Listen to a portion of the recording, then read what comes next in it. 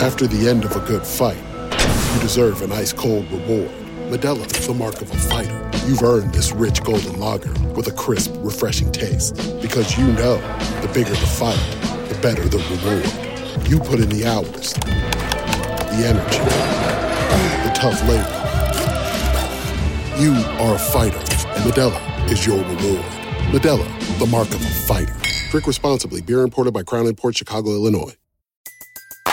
Everybody in your crew identifies as either Big Mac Burger, McNuggets, or McCrispy Sandwich. But you're the Filet-O-Fish Sandwich all day. That crispy fish, that savory tartar sauce, that melty cheese, that pillowy bun. Yeah, you get it. Every time. And if you love the Filet-O-Fish, right now you can catch two of the classics you love for just $6. Limited time only. Price and participation may vary. Cannot be combined with any other offer. Single item at regular price. Ba-da-ba-ba-ba. Welcome once again, everyone, to a Baseball America podcast. John Manuel here. Jim Callis there in Chicago. Another Skype podcast here on baseballamerica.com and downloadable on iTunes. So we thank you for the download. And Jim, some breaking news today and so much going on, obviously, at Baseball America with our league top 20s, which are also in full swing.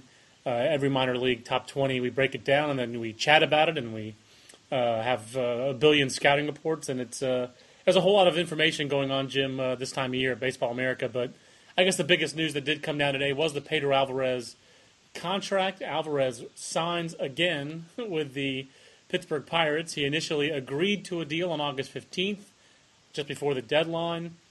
Never signed the contract. Now word comes that he has actually signed a contract. I actually just got a text message that he's on the plane to Pittsburgh. So it appears, Jim, that the Pedro Alvarez saga is over and that he gets a little bit more money in a way than he initially signed for, although less in terms of present value.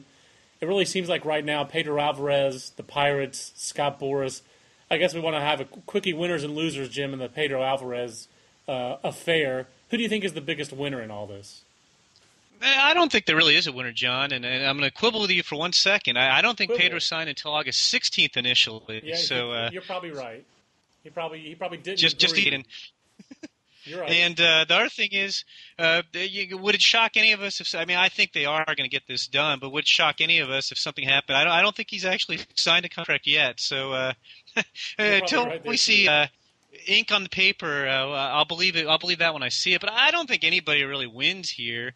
I don't think Pedro Alvarez, instead of getting his bonus payable over a calendar year, it'll get payable over a 4-year period. He's got some minor league salaries, guaranteed. I guess the total value of his deal is now $6.355 million guaranteed, which I guess is valued with the way the bonus is spread at $5.7 million. Although realistically, the deals are going to wind up being virtually the same because he was going to make the majors quickly anyway and cash in on that. He'll get some licensing money, but I don't think anybody wins. I don't think Pedro Alvarez. I think his standing with Pirates fans is hurt a little bit. Although I think in the long run, it really comes down to how well you play. And if Pedro Alvarez is as good as we think he is, and the Pirates think he is, and Scott Boras thinks he is, then none of the Pirates fans are really going to care about this a year from now. I don't think Boras necessarily looks great. It's not like he got a bunch more money and everybody's blaming him for this. And I don't think the Pirates look good. And I think the people who come out looking the worst actually, John, and I'd be interested in your take. I think the Pirates look the worst in this because the Pirates, wound up renegotiating the deal, which Frank Coonelly bombastically said they would not do initially and repeatedly throughout this process, and they did that. And my sense is that MLB felt – I don't think there's any question MLB was going to lose the grievance. Right. Because they can't unilaterally change the rules. Now, I don't think there was going to be a significant remedy that was going to benefit Pedro Alvarez, but I think baseball just did not want to run the risk. Yeah, neither of us thought that he was going to be declared a free agent. I mean, that's fair to say. It didn't really seem like it would make sense that would not be the proper remedy for this, like you said, unilateral extension of the rules, because it just didn't seem like that was the punishment that did not fit the crime. But I think you're right. I agree with you as who the biggest, who looks the worst here to me. It specifically actually is Frank Coonelly, because he's the big bad guy from MLB who came to take over a team and seemed like he really kind of threw down the gauntlet to Scott Boras. And this was really two lawyers, Boras and Coonley, kind of going at it to see who could out-litigate the other. And it really seems like the guy who backed down is Frank Coonley. So because he did renegotiate the contract, which he said he would not do. But to me, the other party that comes out looking bad in this is Major League Baseball, Jim, because how can you have an August 15th midnight deadline and then allow this contract to be renegotiated 5 weeks later? I really explain that to me. I don't get that one. That's the one that to me doesn't look good. It looks like MLB decided to change the rules again just to make sure that the unthinkable didn't happen and that Pedro Alvarez could maybe get declared a free agent because they really don't want that to happen. No, I don't understand it either. I mean, last year, going back a year, I guess Julio Bourbon signed after the deadline. Although, from what the Rangers and Boras say, the deal was agreed to before. There was some problem with the reporting process, and so it got reported late. I don't quite understand that. In that case, the union and MLB agreed. MLB called the union and said, hey, do you have a problem with this? Union said all was good. This year, MLB, for as best as anybody can tell, extended the deadline without consulting with the union, which seems very, very fishy to me. Yes. That they would do that, especially with the precedent being set. I find that very fishy. But the bottom line to me is, if you have a deadline, well, what's the point of having a deadline? If a guy's going to sign after the deadline, which Boras maintains that Pedro Alvarez did, and then you allow the sides to negotiate later, I don't understand what's the point of having a deadline. We don't know all the details yet. My guess is this would have to be the way it worked out. This last renegotiation is that MLB and the union agreed to give extra window.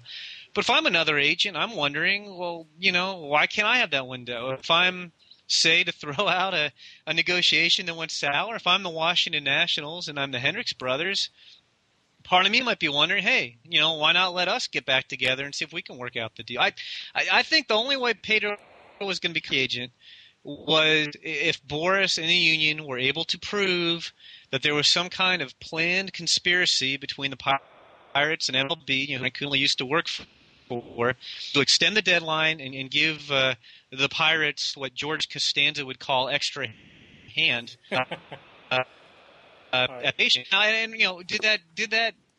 did such a conspiracy exist? We don't know. Could it have existed? Sure, I find very fishy some of the stuff that went on, very fishy, but I don't think it was provable. So I don't think anything was going to come out of it that was going to make a major remedy for Pedro. There's also the J.D. Drew precedent, where J.D. Drew filed a grievance where he tried to play get client, played in an independent league and wanted to say that did not allow him to didn't have to re-enter the draft, and MLB basically said, the arbitrator back then said, look, you might have a point, but I can't run J.D. Drew because he's not a member of the union. And I think that was going to be the same case with Pedro Alvarez, that even if they found some major wrongdoing, I don't think the arbitrator had the jurisdiction to really rule on Pedro Alvarez specifically. I think he would have had to rule on the process as a whole, and you could have had all kinds of contracts being called into question. And so I think this is just a case where MLB wanted to go away. Yeah, I think you're right. I think that there are a couple of big winners here. Number one is the Kansas City Royals. They breathe a nice sigh of relief that this won't happen, because I think if Pedro Alvarez somehow had been declared a free agent, I think Eric Hosmer would have been as well, and the Royals would have been really ensnared in this, mostly thanks to Frank Coonley. It might have happened anyway, but thanks to Frank Coonley bringing Eric Hosmer into it and the Royals into it, that would have been really unfortunate if the Royals and Hosmer and Boras had all agreed to this contract. That's a very good contract for Eric Hosmer. Let's think about it. As a high school first baseman, I know he has other tools. I know he can throw, all these kind of things, but here's a high school first baseman basically getting the same amount of money as a switch-hitting college catcher did last year in Matt Wieters, or a college catcher who does everything but switch hit in Buster Posey, who got 6.2 this year. And I thought Eric Hosmer did very, very well for himself, and he probably would have gotten more as a free agent. So I think the Royals really had to be a little nervous, I think, about that. And then the other winner to me in this is Scott Boras. I think Scott Boras, the public perception is Scott Boras went to battle with this major league team, and the Boras Corporation gets a win out of it in that they didn't have to have the same rules apply to them as they apply to everyone else, and they get to throw a number out there in 6.355, which I know the present value is lower, but that number, 6.355, is larger than Buster Posey's number.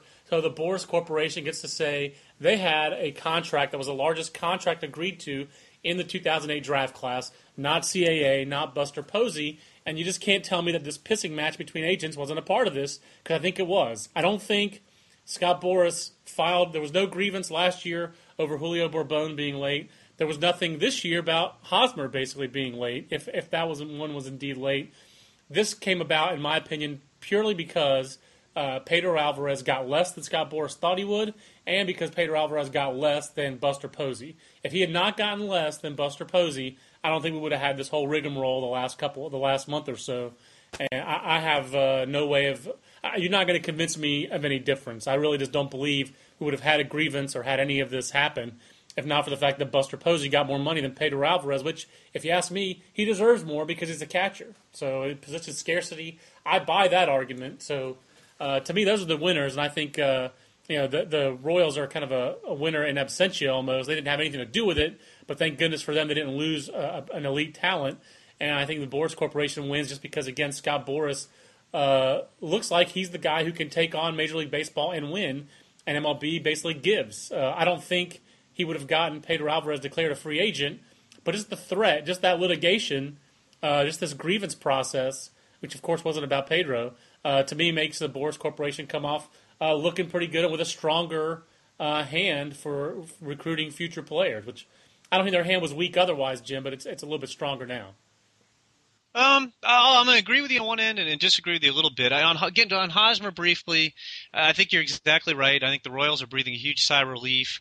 I mean, after all, they did give Hosmer the highest upfront bonus for any high school player in draft history. That's amazing. And I thought it was really tacky Frank Coonelly to bring Hosmer into this. Coonelly tried to make it personal with Boras, and I think you're right. Boras got Frank Coonelly to back down, put the dog in the corner, and when he's whimpering over there a little bit, and he got them to renegotiate, which is what Scott wanted all along. I don't think this was about getting more than $6.2 million. I think in the end, Scott knew he wasn't going to get the $8.5 or $9.5 million that he fully believes Pedro Alvarez is worth. I think Scott was holding out hope, that they'd renegotiate and that he'd get that, and he didn't. I think at the same time, Scott, took what he could get, which is, to get that number that higher than Posey, if that was the best he could do. I don't think the Pirates were going to put, $8.5 or $9.5 million on top of that. But I really think the point of the grievance was twofold. One, that Scott felt his negotiating ability had been really compromised, which I don't necessarily agree with. I don't buy that for a second. I do. I think it was twofold. I think he felt his client was in the room with him. John, I'm not saying he didn't negotiate for him. I'm just saying he felt that the way that the deadline was extended prevented Pedro Alvarez from having a shot to get $8.5 or $9.5. I think he necessarily would have gotten it. I'm just telling you what Scott has said. Scott said that. And I know what he said. I talked to him too. I'm trying to make my 2 points. Can I make my 2 points? Go ahead. Okay, I think that was part of it. And two, I think the union did not want a scenario where this happened again. And I think the union did not think they were going to gauge a remedy.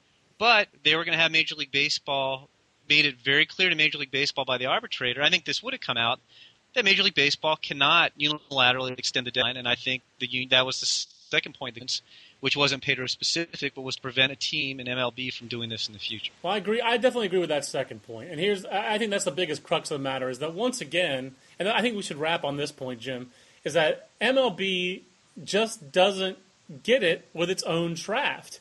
It changes the rules, it changes them unilaterally, it changes them haphazardly, and every time it does this through history, it leaves itself vulnerable to those facts being played out and teams having to spend more money. And until MLB actually goes over the draft, codifies it, puts some rules that make sense together, and bargains this collectively with the Players Association as a CBA, we're going to keep having this kind of stupidity come up with a draft every couple of years, whether it's something as outrageous as what happened in 1996 or the Matt Harrington thing or whatever. I mean, I know that was an MLB, but you're going to keep having these draft conflagrations, the J.D. Drew thing like you talked about, this negotiation, this grievance.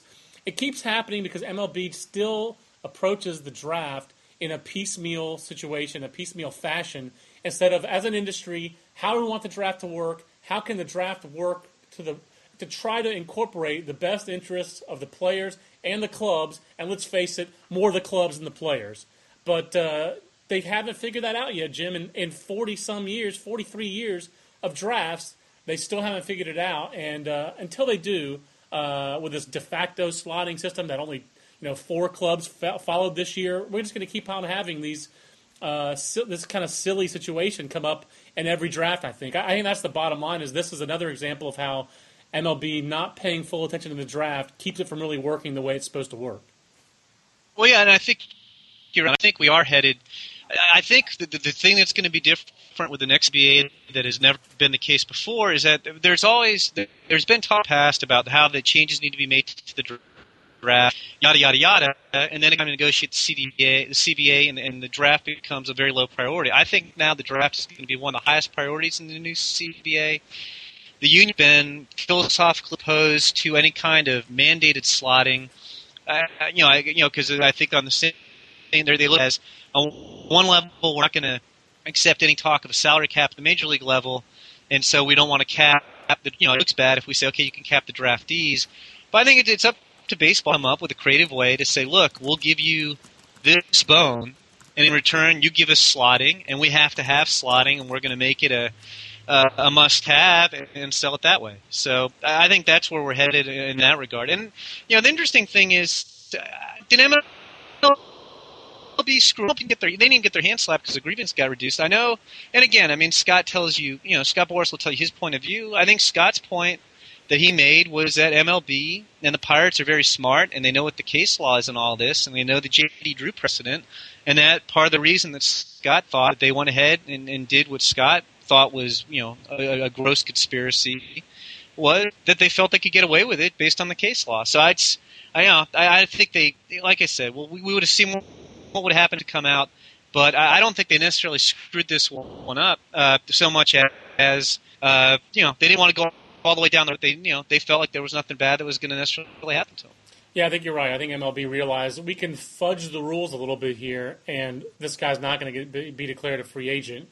But once it got to the grievance point, I guess all sides really realized, let's not risk it going forward. So I am glad that's behind us. I'm surprised that Pedro Alvarez is behind us, but it is behind us. So now he can become an actual prospect. And speaking of, I don't mean a draft prospect, I mean a minor league prospect. And that's what we're kind of knee-deep in right now, Jim. So we'll try to wrap up the podcast talking a little bit about our top 20 prospects. You and I either edit every list or consult on every list. I think you edit every single list. I at least consult on them all if I don't edit every single list. We've gone over a lot of the short season ones, the rookie level ones so far. You and I did full season leagues. You do the Midwest League every year. I do the Eastern League. First thing I'll say is it is nice to only do one league and not two, as you and I used to always try to do. Now we have our young guys without kids like Matt Eddy and Ben Badler who do 2 leagues. And I guess you've done the Midwest League from year to year. I'm not sure how many years in a row you've done it now, maybe 8 or 9? I think 9 is my next year. I'm wondering what the biggest challenge is every year doing a league at that level, and how you try to, how tough it is assessing a league that's A, that big, B, is that where the offense is so depressed thanks to the weather and some of the ballparks and that kind of thing, and see how you measure performance in that environment. Maybe start with we'll chop that up into small bits. How much harder is it to do a league like the Midwest League that seems like it is a fairly large league and where it's hard for all the managers to see? And I'm guessing that most scouts don't do the whole league. They probably do pieces of the league, right? Yeah, that's exactly what the hardest problem is with any of the big leagues. And you got 2 low Class A leagues, Midwest and the Sally League, with 30 teams. And the Midwest League is a 2-division setup. 8 teams in one, 6 teams in the other. And if you play teams out of your division, you typically play them in 2 4-game series, and that's it. And so a lot of times, if the manager, you might have their division in April and never see the team again. So the manager doesn't recall those players as well. We're trying to put together the list in August and September. The Midwest League, the weather's horrible early in the season. So, I mean, if you saw, let's say, for instance, you saw Burlington play only in April, when it's probably 45 degrees and Mike Moustakas is playing, below average shortstop and struggle to get his bat warmed up, you didn't see Mike Moustakas, who led the league in home runs. So that's the difficult part from the logistics. And as you said, I mean, the scouts. Last year I had a scout who saw the whole league. This year he only saw half the league. But for the most part, the scouts I talked to might see 3 or 4 teams, and if it's like them when they're a little bit less organized. If these scouts are real organized and they have to cover 3 teams, they'll see the 3 teams play each other. I like it more when it's a guy with 3 teams and he might run into a couple other teams against those clubs. But so you just want him having to talk to more people because very few people saw the league as a whole, and it might be a little bit harder than some of the other leagues, asking guys to compare one player to another. Because, for instance, in the Midwest League with the pitchers this year, with Neftali Feliz and Jared Parker being in different divisions, there are very few people who necessarily got a real good look at both of those guys when you ask them who's better. Yeah, and in the Eastern League, I've done the Eastern League now for a couple of years. I don't do it every single year. I seem to float around a little bit more than most people here do on what assignments I do. But the Eastern League, you will find some scouts who do the whole league, but it's a 12-team league, and in sometimes you find guys who do maybe the northeastern part of it, or some guys who do 4 teams. It's a little more piecemeal this year than I found it to be last year. I found a couple scouts who'd seen the entire league, and that was a gold mine. That was gold, Jerry. I had to love that. But the best part to me about the Eastern League is it's Double-A, so the performance really can tell you something. I still think it doesn't tell you the whole story, but the higher up you go, the more performance matters. So a guy like a Greg Golson, who I think is a player that you and I have talked a lot about over the years, out of Texas high school, so you covered him in a draft in 2004, and we both know the scout that signed him, Steve Cohenwell, and back from when he worked for USA Baseball. And, I want to believe in Greg Golson. I want Greg Golson to succeed because he sounds like a great kid and all that, but his hit tool is his weakest tool.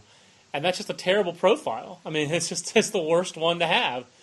He's number 20 on my Eastern League list for a little teaser, but he has the best tools in that league, and that includes Matt Wieters, to be quite frank. This guy's 60s or better in 4 tools. It's just the most important tool, the hit tool.